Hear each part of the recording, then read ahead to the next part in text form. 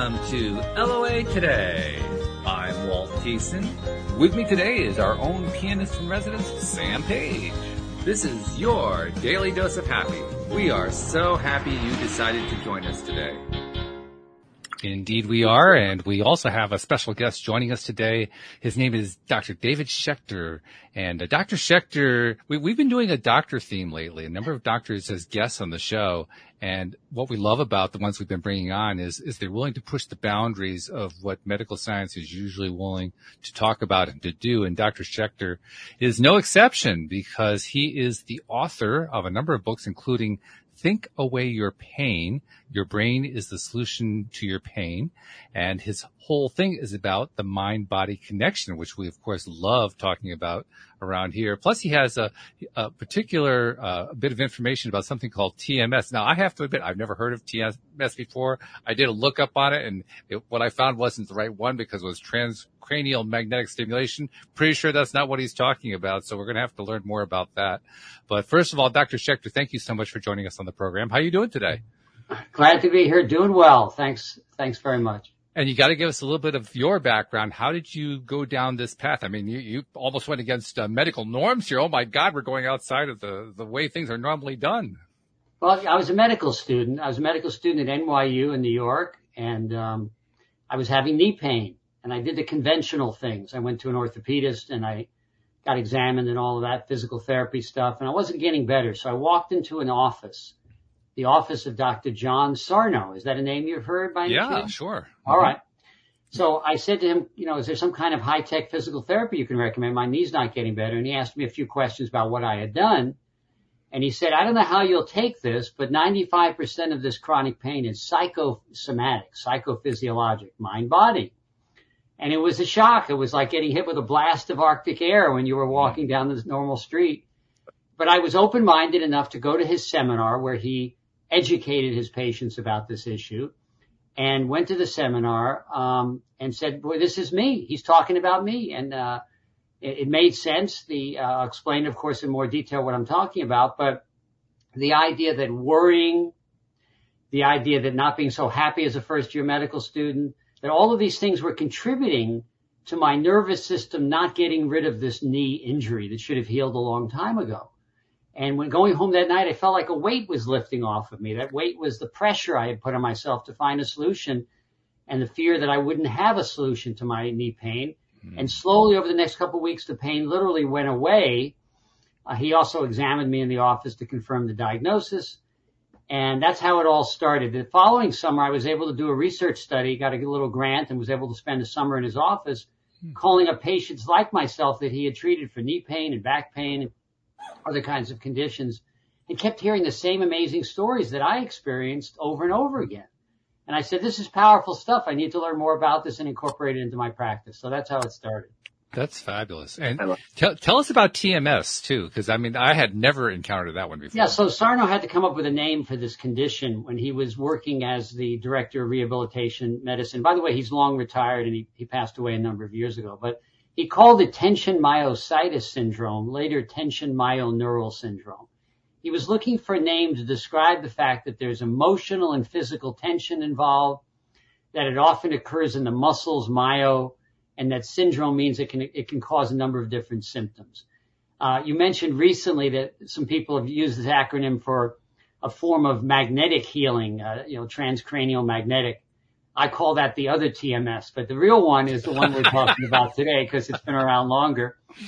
And there's other names for it. Some doctors have called it the mind-body syndrome, keeping with the acronym but changing the letters or the words. Psychophysiologic disorder, PPD, is another name, hearkening back to Sarno saying psychosomatic, psychophysiologic. The mind and body are involved. So there's different names for this. I can even give you more names, neuroplastic pain. The point is, though, that the pain is real. If you have listeners who are dealing with chronic pain, the pain is real. It's just that when you've been having it for a long time and when you haven't found a clear solution from the alternative and conventional approaches that are employed by physicians, chiropractors, acupuncturists, etc., the reason is probably because the pain is stuck in your nervous system, right? It's no longer a damage that's occurring to your back or your neck or your knee is that the nervous system is stuck on a cycle. It needs to get out of that cycle. And that's how there's a treatment program and an approach that I use that Dr. Sarno taught me and that I've expanded upon to try to help people get out of that pain cycle. That's an interesting concept, being stuck in a cycle. Can you kind of expand on that? What exactly does that mean? You know, people think about stuckness. I mean, you could be stuck in a bad job. You could be stuck in a difficult relationship. You could be stuck at a point in your life where you don't know how to go forward. All of those things in some ways are analogous to what we're talking about because the body can learn pain. All right. So this is an interesting concept, right? Learning pain. You can learn to hit a backhand better if you practice a lot. You can learn to swim or play the piano if you practice a lot. And similarly, your body can learn pain. So what's the scientific evidence for this? Some of your listeners may be curious about the science behind this. It's Absolutely. not just hokey-pokey. So if you do a functional MRI scan, if you do a blood flow scan of the brain, this is not the same thing as a structural MRI. It's a functional MRI. It looks at the blood flow in the brain. Okay. If you scan somebody 3 weeks into a knee injury or an ankle injury or back pain, or even 6 weeks, you'll see increased blood flow in a part of the brain, which is expected, the somatosensory cortex, where sensations are experienced in the brain. Mm-hmm. No surprise there. Here's what the interesting thing is, though. If pain persists for 6 or more months and you scan the brain again, the blood flow increase is no longer in that sensory cortex. It's in parts of the brain called the amygdala, the prefrontal cortex, and related areas. And it turns out that those parts of the brain are more intimately linked to the emotional centers of the brain, like the limbic system.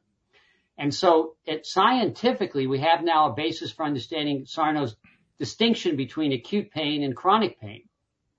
Some researchers have called this chronification, the process by which an acute problem becomes chronic. It becomes stuck in the nervous system because it's now in a part of the brain that is much more linked to our emotional centers, our fears, our worries, our joys. And if we are unfortunately worrying and stuck and afraid of this pain, it will persist because it's locked into that area.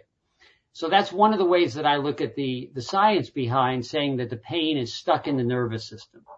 Yeah. I also talk about neural pathways, that you can learn to develop pathways as a result of doing something over and over again. I'm sure your podcast pathways have become very good because you host a podcast regularly. A lot better than the very first day you did the podcast. Very true. And similarly, if you played sports or musical instruments or anything like that, you know that you get better at it as a result of your neural pathways becoming more sophisticated, more wired, if you will. Same thing happens with chronic pain.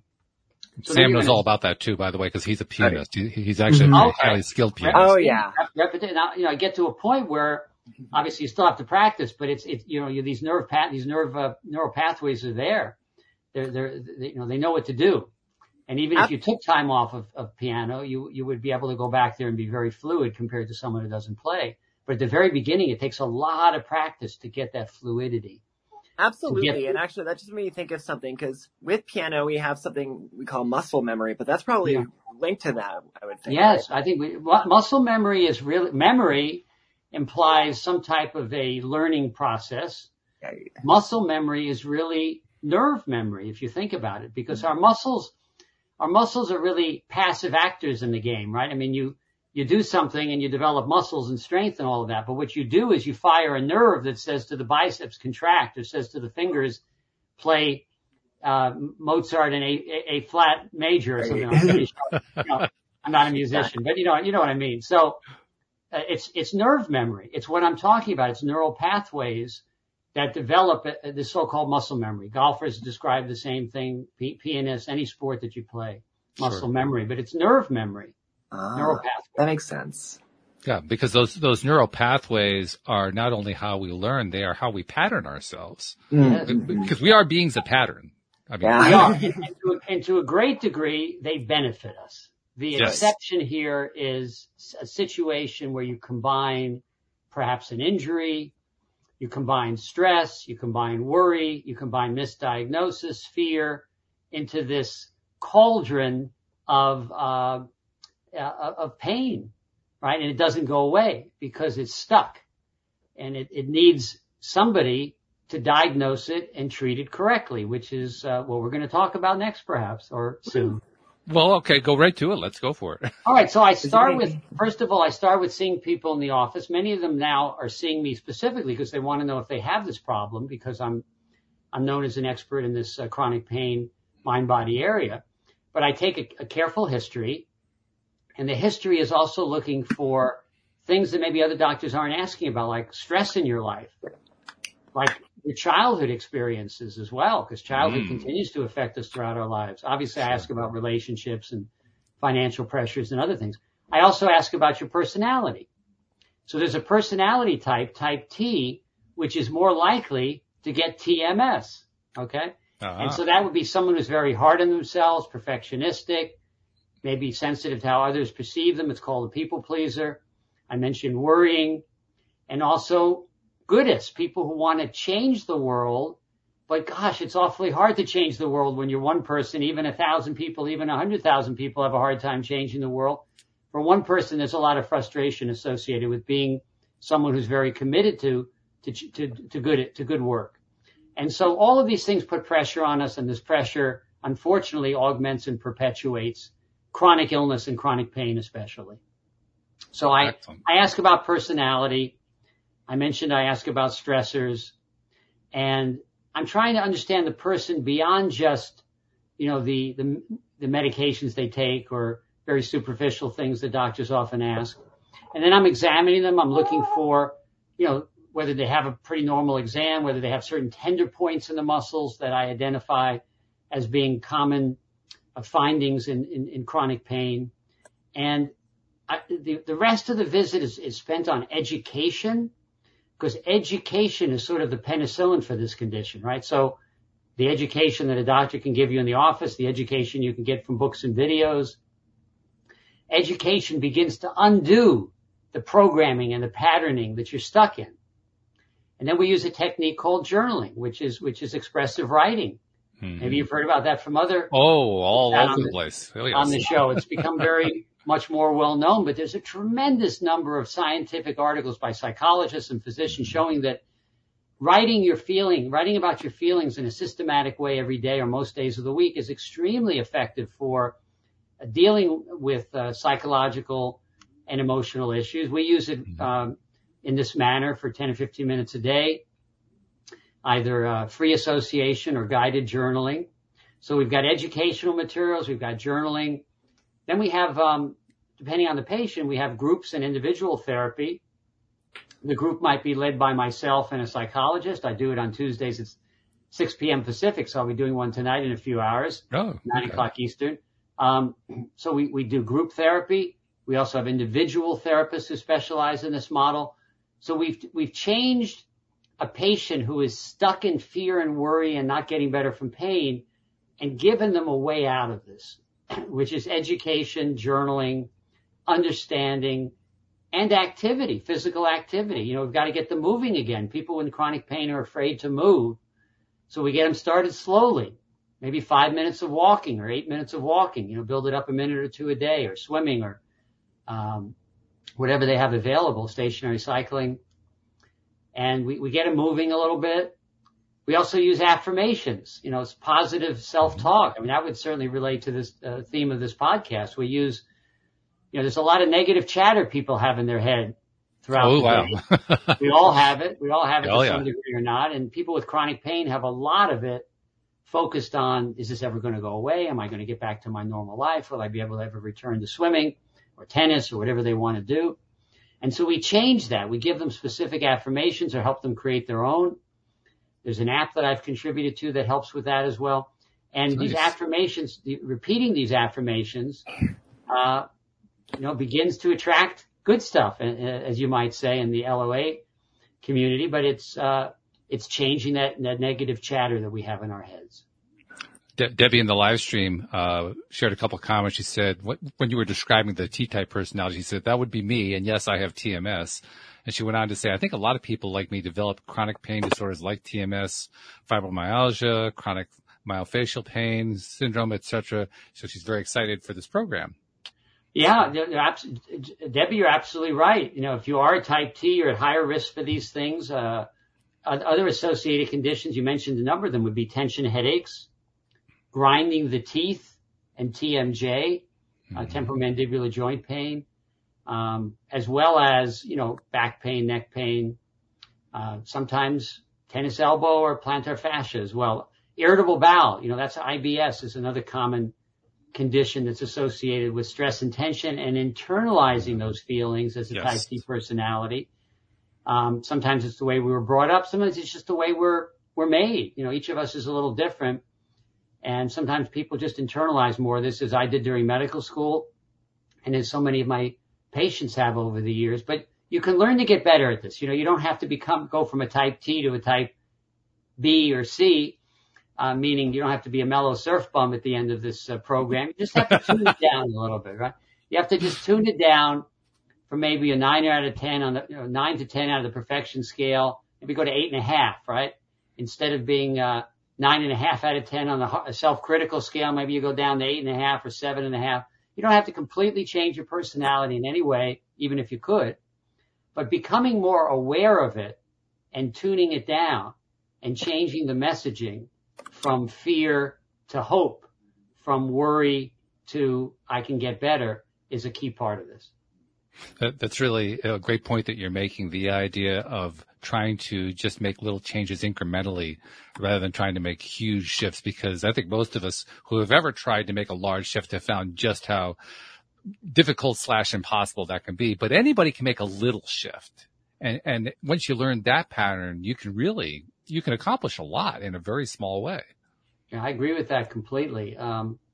Being consistent, and persistent is really, being persistent is more important than a massive shift, because sometimes a massive shift will then flip back in the other directions, where as you start moving in the right direction. I mean, I had a woman years ago who was a former, personal trainer, used to be in tremendous shape, but due to back pain, couldn't do anything. I said to her, do you go to the gym? She said, I don't even think about going to the gym. I can't do anything. So we talked about this. I diagnosed her as TMS. I felt that the problem was real, but it was benign. It was not due to a structural injury. I looked at her MRI scans and all that. I said, listen, go to the gym for 5 minutes. Could you do 5 minutes? She said, of course I could do 5 minutes. I mean, I used to do 3 hours. What's 5 minutes? So I said, go to the gym for 5 minutes, and then every other day add a minute. And let's see what happens. And, she came back to me in a month, and she was doing a half hour and feeling strong and good, and she was getting back into it. So sometimes starting incrementally can be a very good way to go. It's also a great way to develop a new mindset, because that mind-body connection really depends upon your mindset, doesn't it? It's totally about attitude and belief. That's what I emphasize. Attitude is, I can get better. This is not permanent.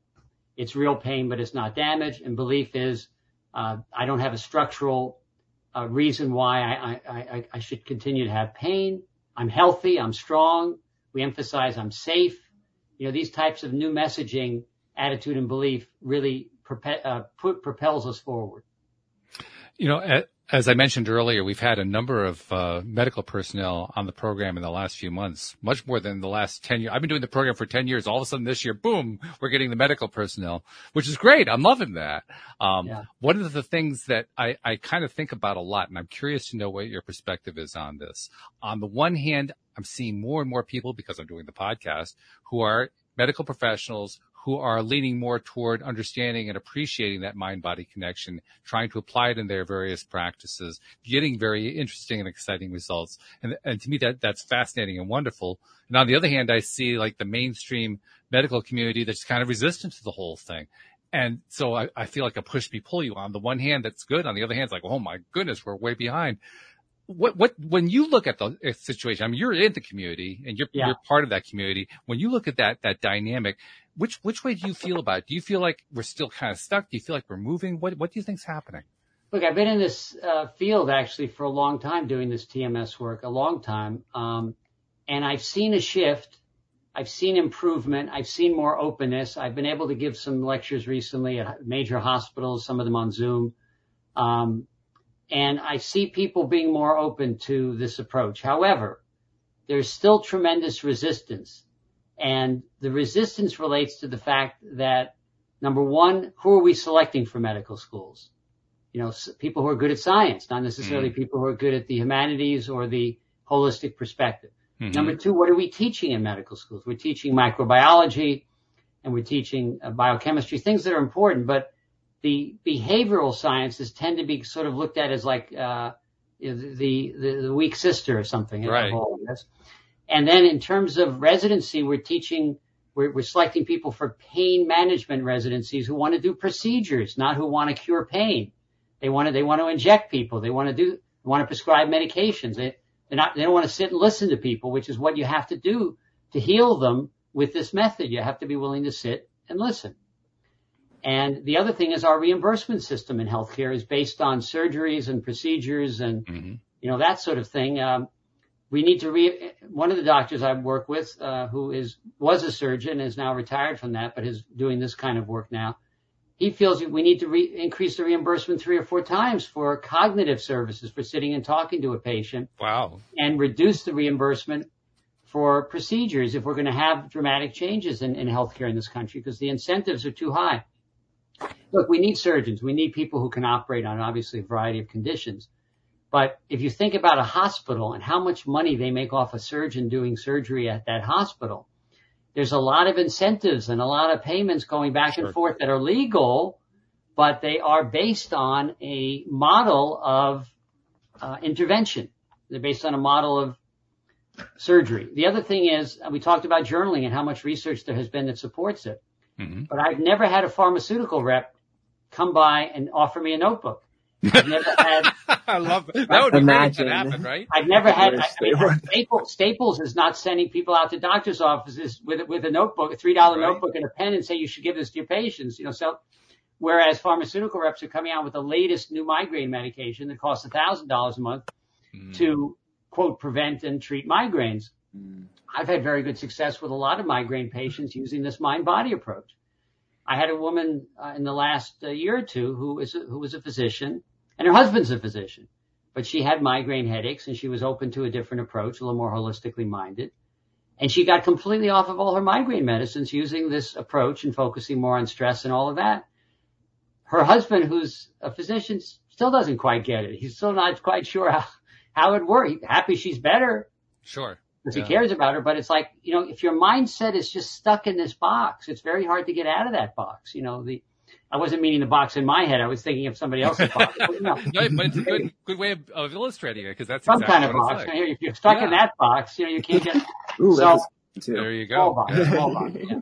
Absolutely. No, I love that. So and when I gave a talk at a number of years ago at an HMO, it's health maintenance organization, right? So I figured that they might be more open to this because their incentives are a little different. They're on a salary, right? The practitioners are not being paid to do more surgeries, not being paid to do more procedures. Mm-hmm. So I gave a talk with a psychologist, both of us experts on TMS. And at the end of the talk, we said, you think this is something you could incorporate or whatever. And I think that they basically said, well, it's not really what we've learned to do. And we kind of do what we've been trained to do. Yeah. And so the doctor has to be willing to be trained in something new. And has to be willing to explore something medical new. Schools eventually and stuff, but it's been slow. We had a doctor on, I'm trying to remember his name, about 3 or 4 weeks ago, who made the point that kind of parallel to what you were just talking about, that when a doctor becomes a doctor, he comes usually through a particular college or a particular university with a particular approach to whatever the discipline is that doctor engages in.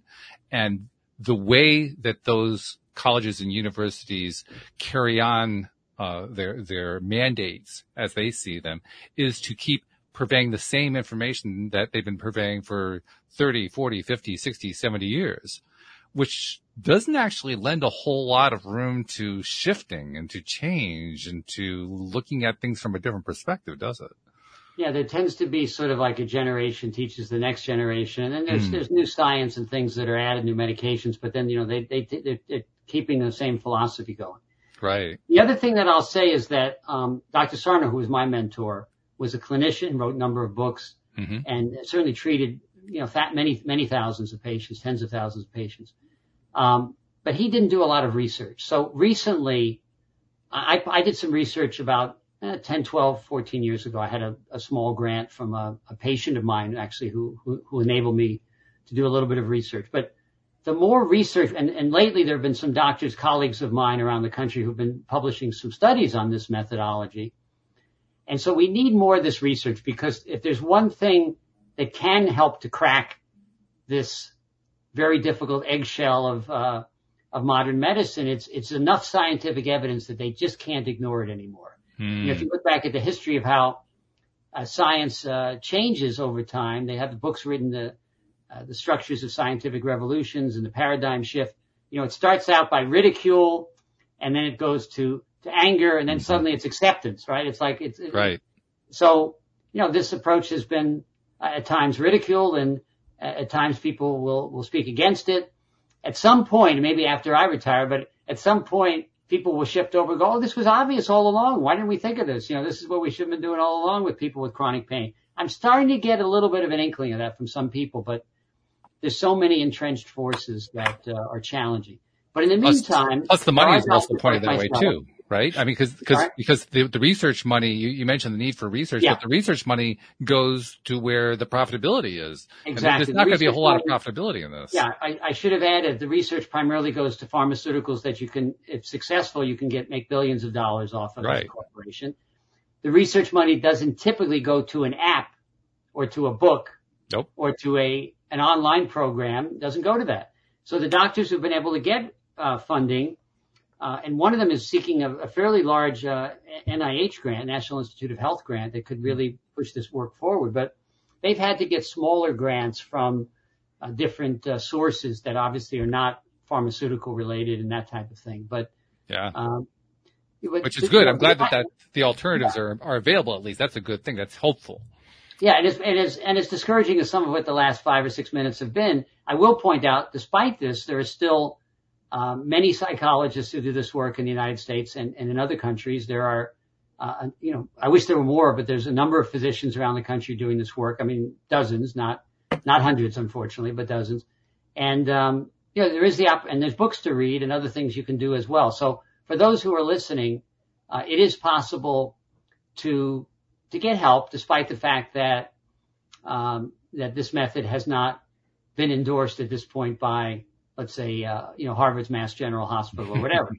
Interestingly enough, a colleague of mine who's affiliated with Mass General did publish a study last year with outstanding results, a small study, and he's hoping to get more grant money. And there was another study that was published out of Colorado that was also a very positive results in terms of the outcomes and things. So it supports what I published years ago as well, that people can get great results with this without medications, without surgery, and really, cost effective compared to other options. Absolutely. Yeah. And in fact, anyone really can do some research. I've actually done some just through Google. I mean, we don't have access necessarily to the kinds of medical databases you guys have, but we can still find stuff. And there is plenty of stuff out there about studies that have been done that show over and over again the power of the mind to heal pain, the power of the placebo effect, the power of all these different alternative modalities, study after study. In fact, I had a researcher on about 1.25 years ago who is her life is almost totally devoted to placebo research, particularly related to pain. And Fascinating subject. She's done a lot of work with that. Yeah, for those of you who want to read research, I mean, there's an organization, a nonprofit that I'm affiliated with. They have several websites, but endchronicpain.org will take you to their main website, endchronicpain.org. It's a nonprofit, and they have if you click through, there's a space where they have over 300 articles pertinent to mind-body psychophysiologic disorder. So it's not like there's not any science. People don't bring it together as effectively as this organization has done. But there is a lot of science out there supporting this approach. In fact, this surgeon who's retired from back surgery really believes there's more scientific evidence supporting this approach that we've discussed a little bit today on the podcast than there is supporting spinal fusion, which is done thousands of cases, thousands of operations a year with, and the surgeon will say to the patient, you have maybe a 50-50 chance of improvement, which is, I wouldn't roll the dice for that's a scary invasive operation that could damage me for the rest of my life. I mean, unless there were no alternatives. There are alternatives. So one needs to look at those alternatives before doing something that's a roll of the dice in terms of that particular operation for spinal fusion. Now, let me take this a little bit further afield in terms. We've already gone outside of the bounds of what mainstream medicine is comfortable with. Yeah. I like pushing boundaries, so I'm going to push it even further out. So I want to take the idea of the mind-body connection and take it. The fact that it's been taken into the realm of pain so effectively is really encouraging. There's just some really good work that you're doing, work that others are doing that is just really pushing that forward, and I love that. But I also want to ask you what your opinion is about mind-body where other aspects of healing are concerned, particularly the idea that that's what the placebo effect started with. It started with the ability to heal pain, but it has also been shown in anecdotal ways. You don't get a whole lot of research. That's one of the things I've been really kind of frustrated with. You can't find any research on this. But to the small degree that there's a bit of research out there, it's showing there might also be mind-body power where it comes to actually healing diseases, healing conditions that are not necessarily pain related. I'm curious to know what your take is on that. Well, let me say a couple of things. First, I'll say placebo is the innate power of the body to heal, which can be activated by a variety of mechanisms, including sometimes inert substances given by a healer. Historically, that was the only treatment that was available, unless other than active herbs that had medicinal value. There's also something called a nocebo that very few people know about. So a nocebo is the opposite of a placebo, and a nocebo is a large amount of what's going on in medicine with regard to a lot of chronic pain and other conditions where people are told, you're not going to get better. Your MRI looks terrible. These are all nocebo kind of comments because they lead to the opposite response. As far as the power of the mind, body connection and the power of the mind to heal other things, I can speak from personal experience. I can speak from what research there is. I think that when people say, well, can I cure cancer with mind body? I don't think you can cure cancer by itself reliably with mind body, but I will tell you that a lot of very highly qualified cancer centers are incorporating emotional support, psychological tools, and other things in their cancer treatment. And they're doing this, I believe, because they think it helps the outcome. It helps the result. So I think for something like cancer, and Andrew Weil, the author and physician, has written that by the time you get to something like cancer, the immune system has become, unfortunately, so dysfunctional, you can't bring it back just by nutrition, herbs, exercise, and stress management. You need Western medicine, but you need Western medicine plus to get the best outcomes, right? So there's been books written that have talked about really defining a healing space for yourself. Mm-hmm. So part of cancer treatment shouldn't just be going into getting an infusion of a chemical. It should also be setting up a place in your home or apartment where it's really a healing space. Maybe it includes plants like this one, or maybe it includes pictures that are important to you or books. So that is a healing message for your brain. That's a healing message for your body. We know that being outside in nature is very healing. Even small pieces of nature, even in a city where you walk by trees or you walk by a little strip of grass, that's very healing. So thinking of the broader perspective on healing, I think is very important.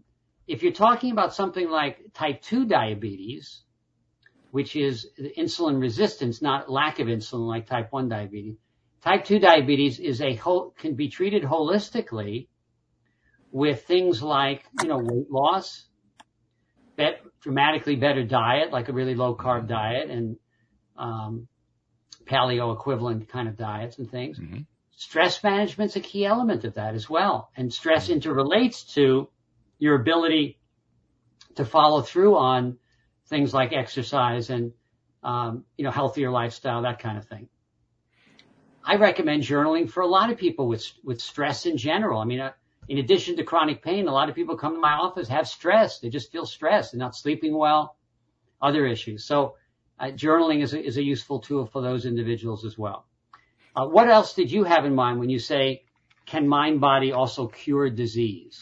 Well, I was looking beyond pain relief. Pain relief is the number one thing. That's what all the research, most of the research is pointed to. And it just seems to me that we're missing an opportunity with virtually every other kind of medical condition that's out there if we're not including mind body in it.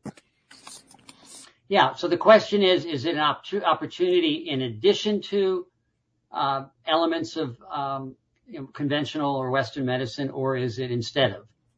I think it's probably going to be both. I mean, it depends on the person. Well, It's yeah, going it to be depends depending on on the the doctor person. I too. mean, there was a book about the mind and the brain. I'm forgetting the author right now. You may be familiar with it.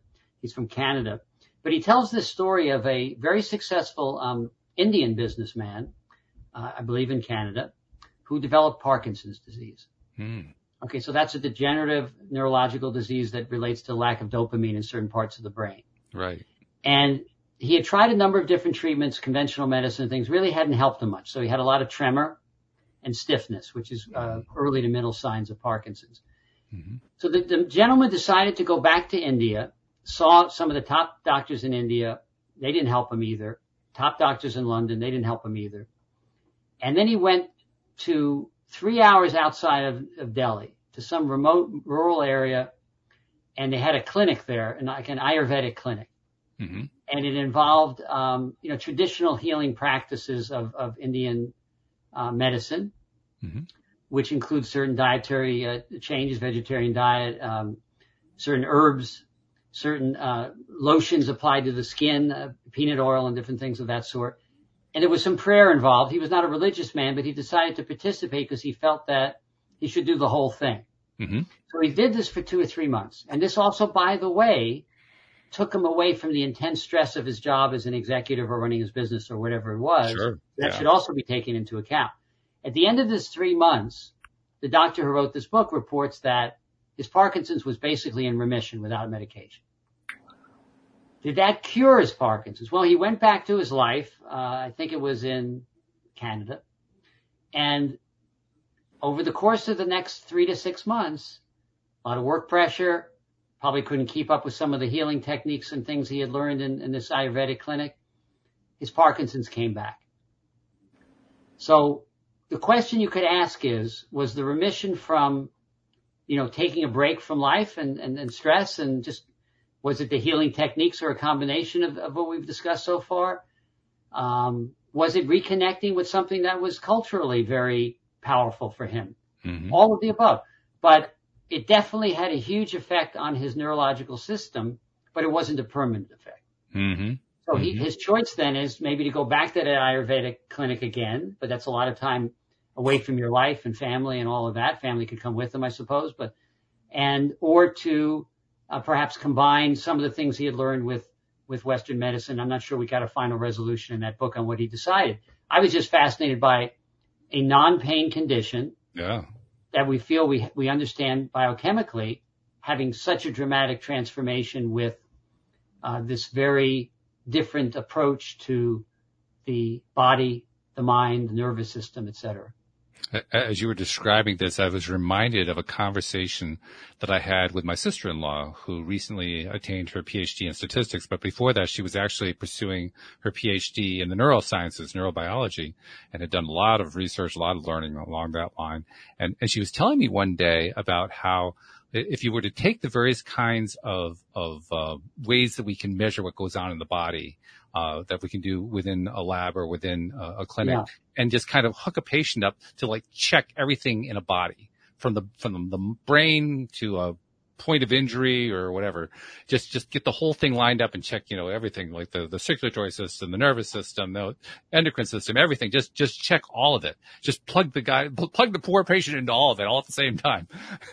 What you can actually do is you could trace from the moment that patient is encouraged to focus on something that feels good to them or focus on something that feels bad to them, and trace all those things all the way down to the point of where there's an injury or there's an illness or something like that at some specific part of the body.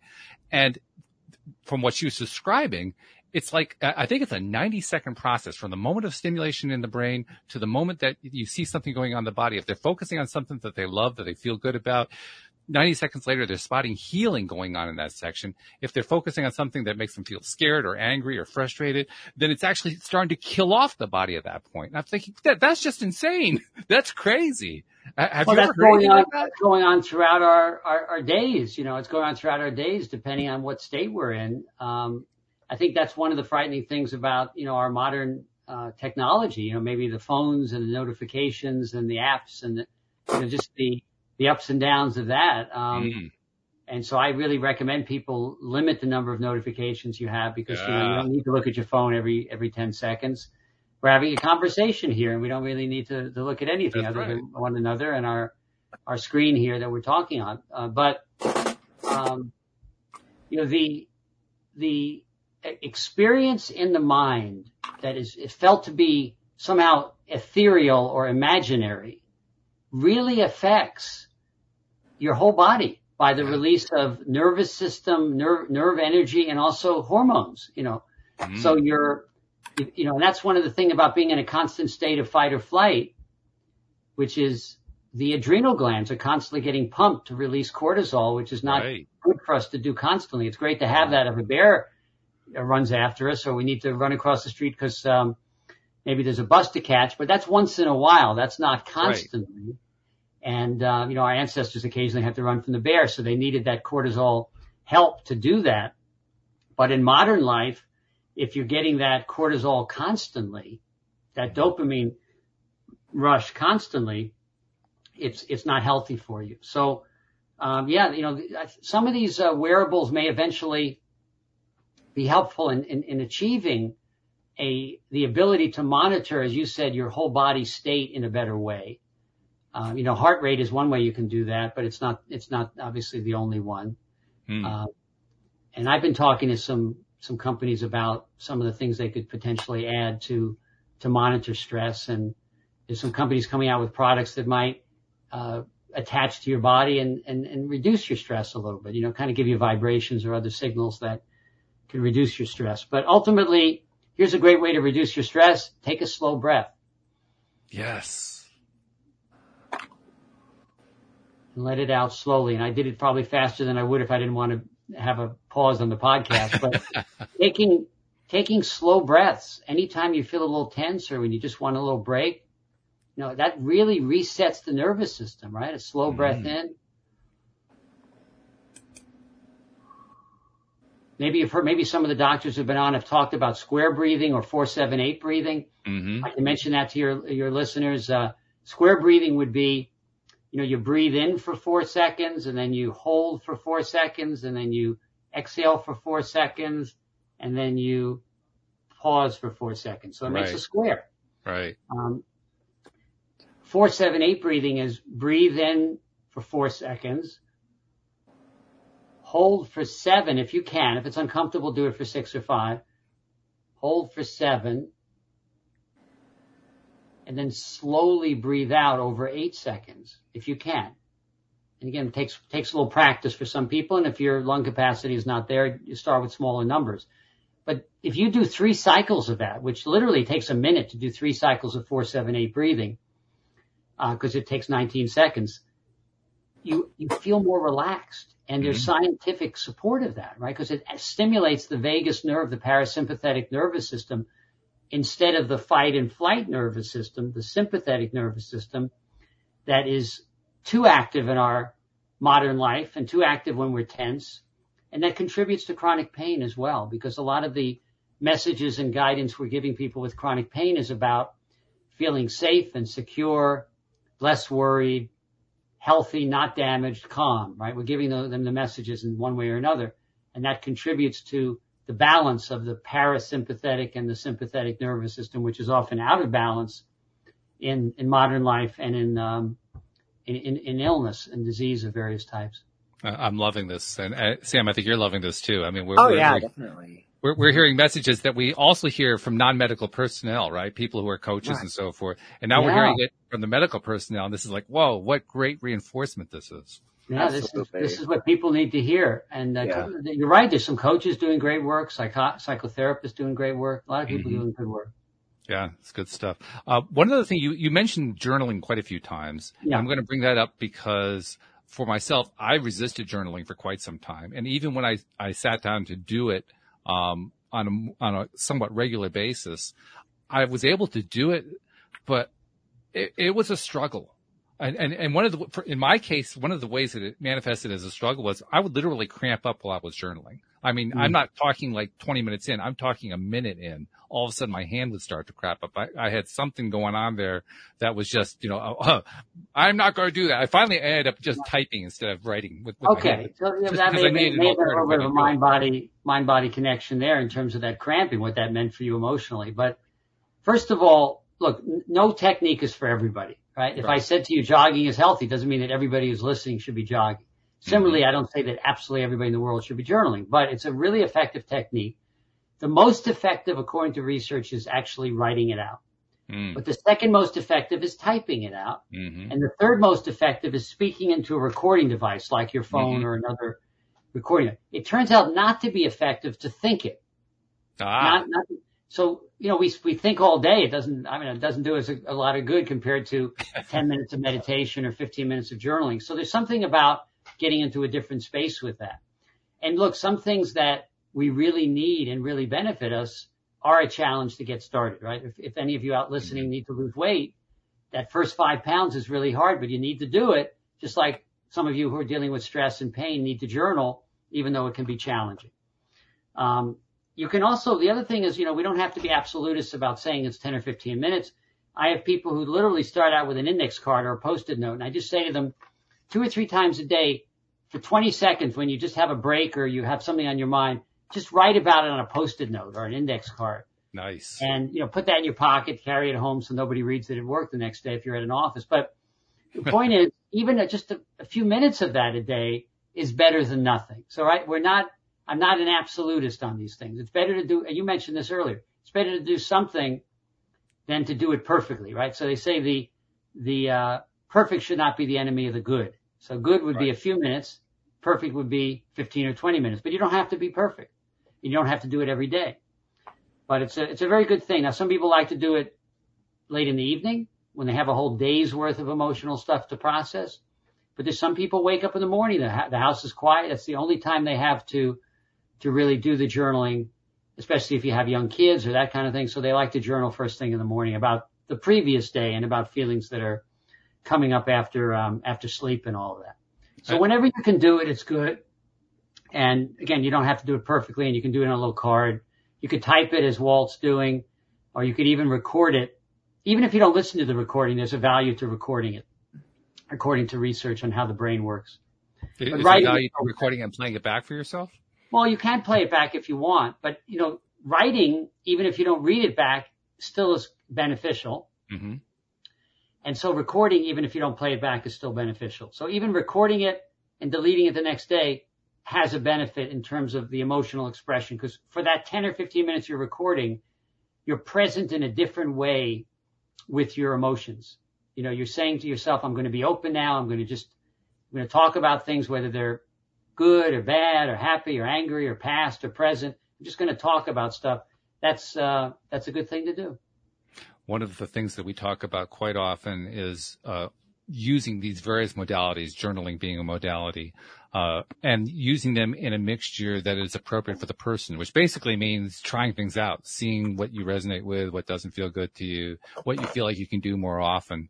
I'll speak for myself. I think probably the best way to make progress is to find something, whatever it is, that you feel like you can do and do it regularly, rather than a one-off kind of a situation. I think we get the best results that way. Consistency can be very helpful if you're looking to change or develop a new habit or a new skill. There's that theory about 4 to 6 weeks of doing it regularly. It becomes entrenched. It becomes a pattern. It becomes part of your lifestyle. So if you don't exercise at all and you start exercising most days of the week for about 6 weeks, it will become part of who you are.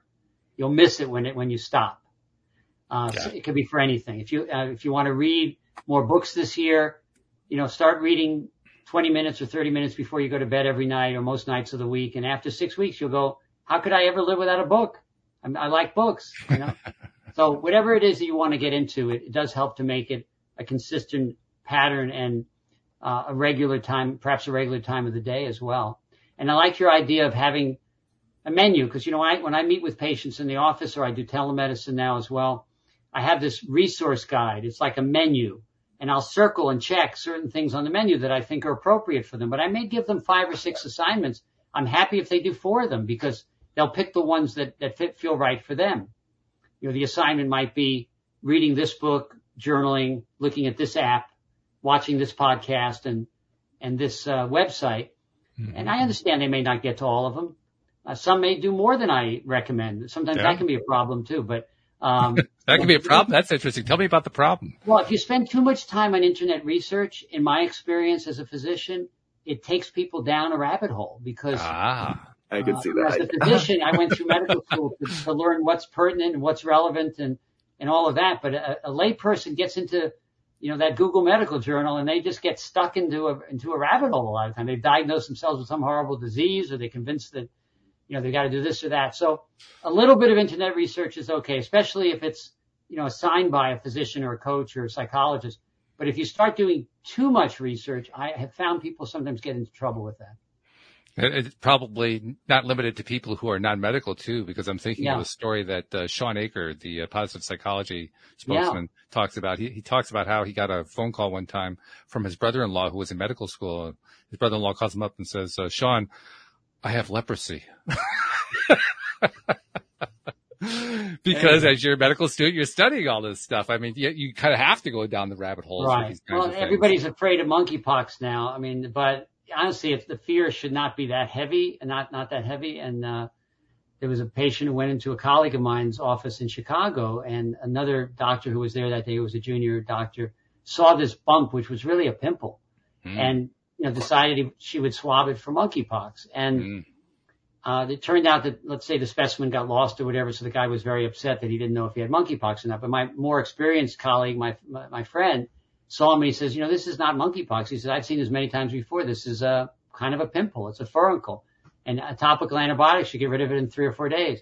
So obviously the patient was reassured by that, although he wishes the specimen hadn't been lost. But the point was the fear of having something that was serious or perceived as serious was driving that thing. So, a little bit of research can be okay, but sometimes you want to rely on professionals, just like, depending on how complicated your tax return is. And I know some people can do it themselves, but, sometimes it's better to just meet with an accountant and pay him the bucks and get the tax return done rather than doing it on your own, making mistakes and getting into trouble or having to spend a lot of time with research or IRS agents and things like that. I hear you. Sam, as usual, I tend to dominate the questioning, but I wanted to know, is there anything in particular you wanted to bring up with Dr. Schechter? Not in particular. I did think of one thing that's just like, it almost sounds like a moot point, maybe like mind body with like neurological conditions, because it might be like mind brain or something like that, but I did think of that at one point. Well, I use the term mind brain in my book, kind of to differentiate between, I use mind/brain because, when we're talking about, here's an interesting one, Sam and Walt. People will say, well, doctor, are you saying it's in my head? And that's considered a very pejorative thing, to be implying that something is in their head. But listen to that. Listen to this. This is my response. I say to them, well, I'm saying that your condition is real. So I don't in any way think that I'm talking about imaginary. But last time I checked, the brain is in our head. And the brain does all the thinking. The brain does all the responding to sensations. And so therefore you could say that everything is in our head, because Absolutely. If I gave you an anesthetic right now and your head went to sleep, you wouldn't be aware of anything. And so everything's in our head. So I take it that way. It's not that I'm trying to argue with them about, is it in my head or is it not in my head? I'm trying to explain that everything's in our head, but it's really mind/brain. And there's also the mind-brain linkage. So I use those two different terms in my book, mind/brain, because I don't know where mind begins and brain ends, and maybe it's all exactly the same thing. We'll leave that to the philosophers. But mind-brain is the fact that Western medicine hundreds of years ago split off, the brain to go. This is for the psychiatrists and the priests, and this is for the medical doctors and the barber surgeons. And that was a problem in Western medicine, is the split, because it's all connected. This was Sarno's big contribution, is that, the things going on in here, the emotions and the feelings, are intimately associated with the back and with other parts of the body. So that's the mind mind-body connection and how it's all connected. But Sam, as you were saying, mind-brain to me speaks to the fact that the mind and the brain are one. And however, again, the philosophers and the people who research and think about this have maybe deeper answers to that. But mind-brain, mind/brain, I mean, whatever you want to call it, that's what is, driving our discussion today and driving our body and our engine. Yeah. Well, Dr. Schechter, this has been a great conversation. We got to get some information from you, though, before you go, because, you have a book out there. You got the workbook. You have an online course. You have a number of different resources for people. And there's probably at least one or two listeners who want to know how to find out how to reach you. So give people some information. How do they find out about your stuff? Well, my website, mindbodymedicine.com, will really link you to pretty much anything you need to know, including the books on Amazon and the online course. The two books that I've written that are most relevant to this subject are Think Away Your Pain and the Mind Body Workbook. The latter is a guided journal. It's a 30-day guided journal that takes you through a systematic journaling process. And Think Away Your Pain explains in more detail the diagnosis and treatment of this condition we've discussed as TMS today. The online course gives you up-to-date video instruction that combines my own perspectives and those of a PhD psychologist who's an expert in TMS, Justin Barker.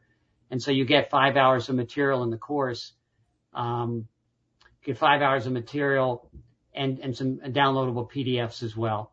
So you might want to start with the website, maybe order a book. It's also on Kindle, Audible.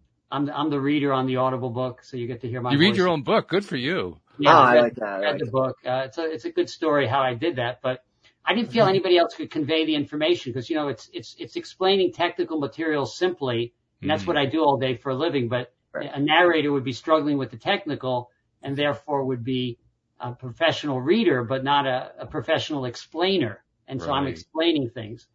And I give you credit for that. Yeah, people like my read. They thought it was a good read. I mean, it's not a novel. I mean, if it was a novel, I guess you get a professional actor to dramatically read it. But for a technical book, it's better to explain it to people. It's a self-help technical book. I think it's always better when the author reads his own book anyway. I think there's something, talk about the mind-body connection, the emotional connection. There's an emotional side to that comes through. That's really interesting. Yeah. Maybe in terms of trust and belief, it's important as well. So you get that from reading it. So it's Kindle, it's Audible, it's regular printed book. And then the workbook, I recommend you can either download the Kindle one and then write in a notebook or purchase the book that you can actually write in because it has space for you to write in it. We're moving from a spiral bound to a printed one, but in any event, it'll have space to write in it. So those are the main things I would talk about today. I mentioned the nonprofit that I'm affiliated with, the ppdassociation.org, which is endchronicpain.org. And that has a lot of good resources for patients as well as professionals. If there are physicians who've listened to this who are interested or psychologists, you can also reach out to me for more information. There are courses being given in related areas that are available for the professionals. So I can discuss with that with people offline. Beautiful. But I enjoyed our conversation today with both of you. Sam was quieter, but it's all good. I talked a lot. And that's the way it's supposed to be. You're supposed to talk a lot. You're the guest. That's the whole role. I'm happy to. Thank you. And I appreciate your openness and your willingness to try to connect some of the things that I'm talking about with some of your previous guests. And I think that makes it interesting. I think it makes it very interesting. And I also want to thank you for something too. This is not something that people get recognized for, and I try to make it a point to do so because you obviously have worked with your patients. You've worked with the people who, have read your books and so forth. But there are a lot of people that you've never met or that you've never talked to, you've never seen who you've helped. And you, like anybody else who does this kind of work, deserves appreciation for that. So on behalf of the people who you've never seen, who you'll never meet, who you'll never hear from, but you helped in some way. Thank you for the work that you've done to help them, because that's really, really important. I appreciate your saying that. Thanks very much. And we appreciate you so much. And Sam, as usual, thank you very much. Oh, yeah. Small but great contributions. We appreciate that. Happy to be here, always. And thank you to our live streamers. Thank you to podcast listeners everywhere. We will see you all next time here on LOA Today. Goodbye, everybody.